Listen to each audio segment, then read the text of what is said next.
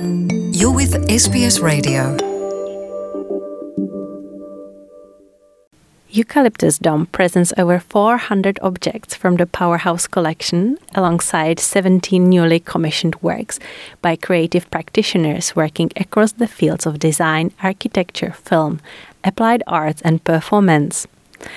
It also represents the relationship between eucalyptus and Indigenous Australians, the significance of the Federation arts and crafts movement to the human impact on the eucalypt today.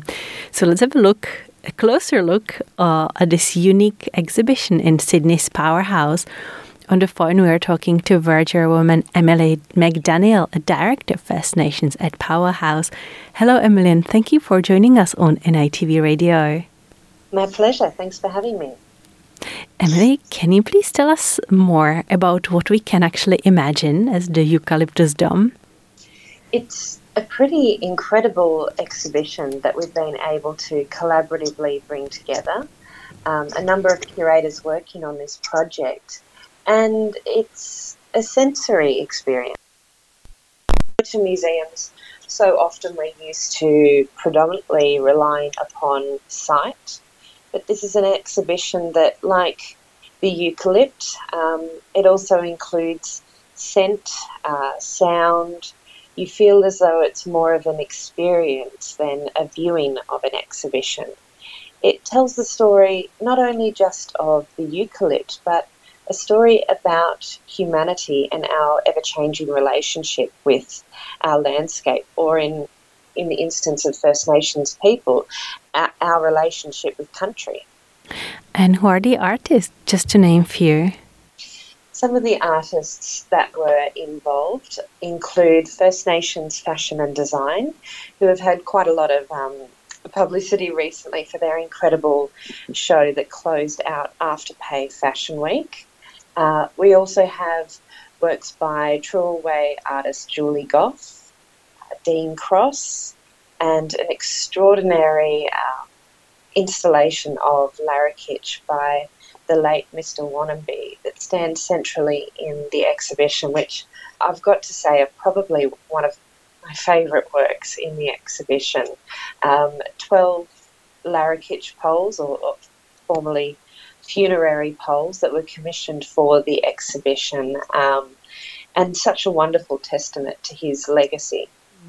It sounds like a very unique project. Can you please tell us, where did this idea come from?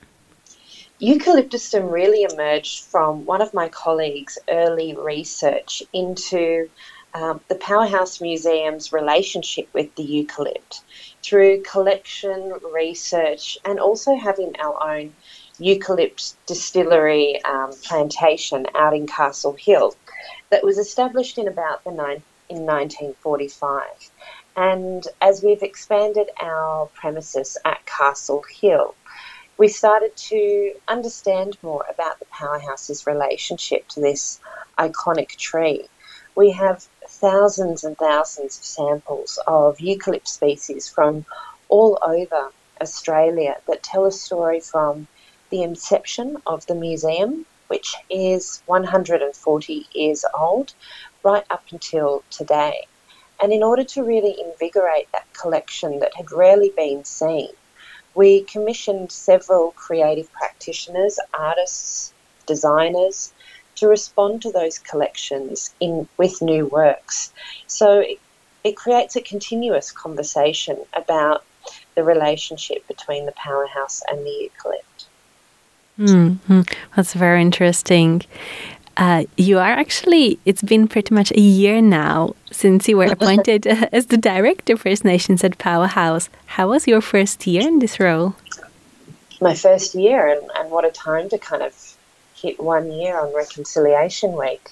It's been an incredible year, and obviously the biggest change being I'm not the only one here now. We have quite a large team in the First Nations Directorate of people working across operations, administration, curatorial, programs, learning, research and collections.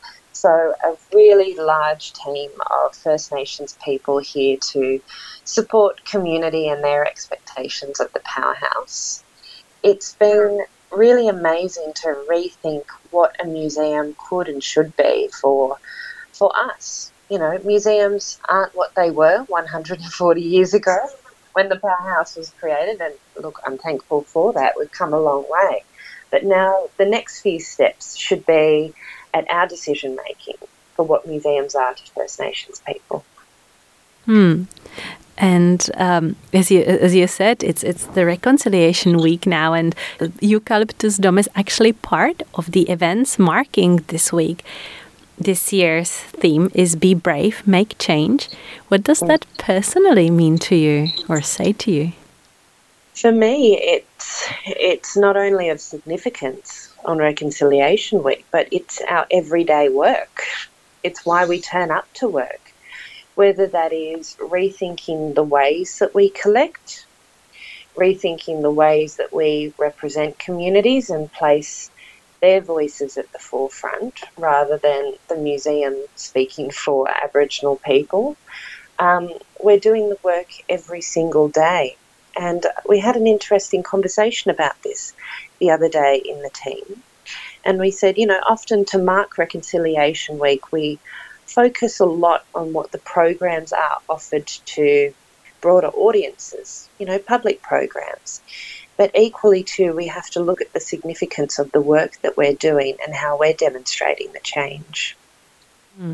Well, listening to you, it sounds like Powerhouse Museum became this like exciting place to come, you know, not like these old museums we remember from school days when they're like dusty objects.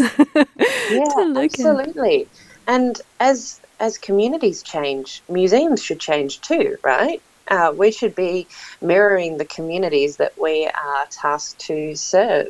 You know, that's really important to us.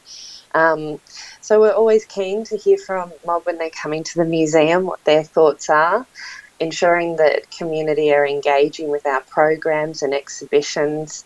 It's really exciting that we open up the museum to allow people to know that we're here. My team is here to support community, and we're always happy to see mob here. Emily, thank you so much. There was Emily McDaniel, a director of First Nations at Powerhouse, joining us on NITV Radio to talk about Eucalyptus Dome, which is an exhibition currently on display at Powerhouse. Thank you so much, Emily. Thank you. Want to hear more stories like this? Listen on Apple Podcasts, Google Podcasts, Spotify, or wherever you get your podcasts from.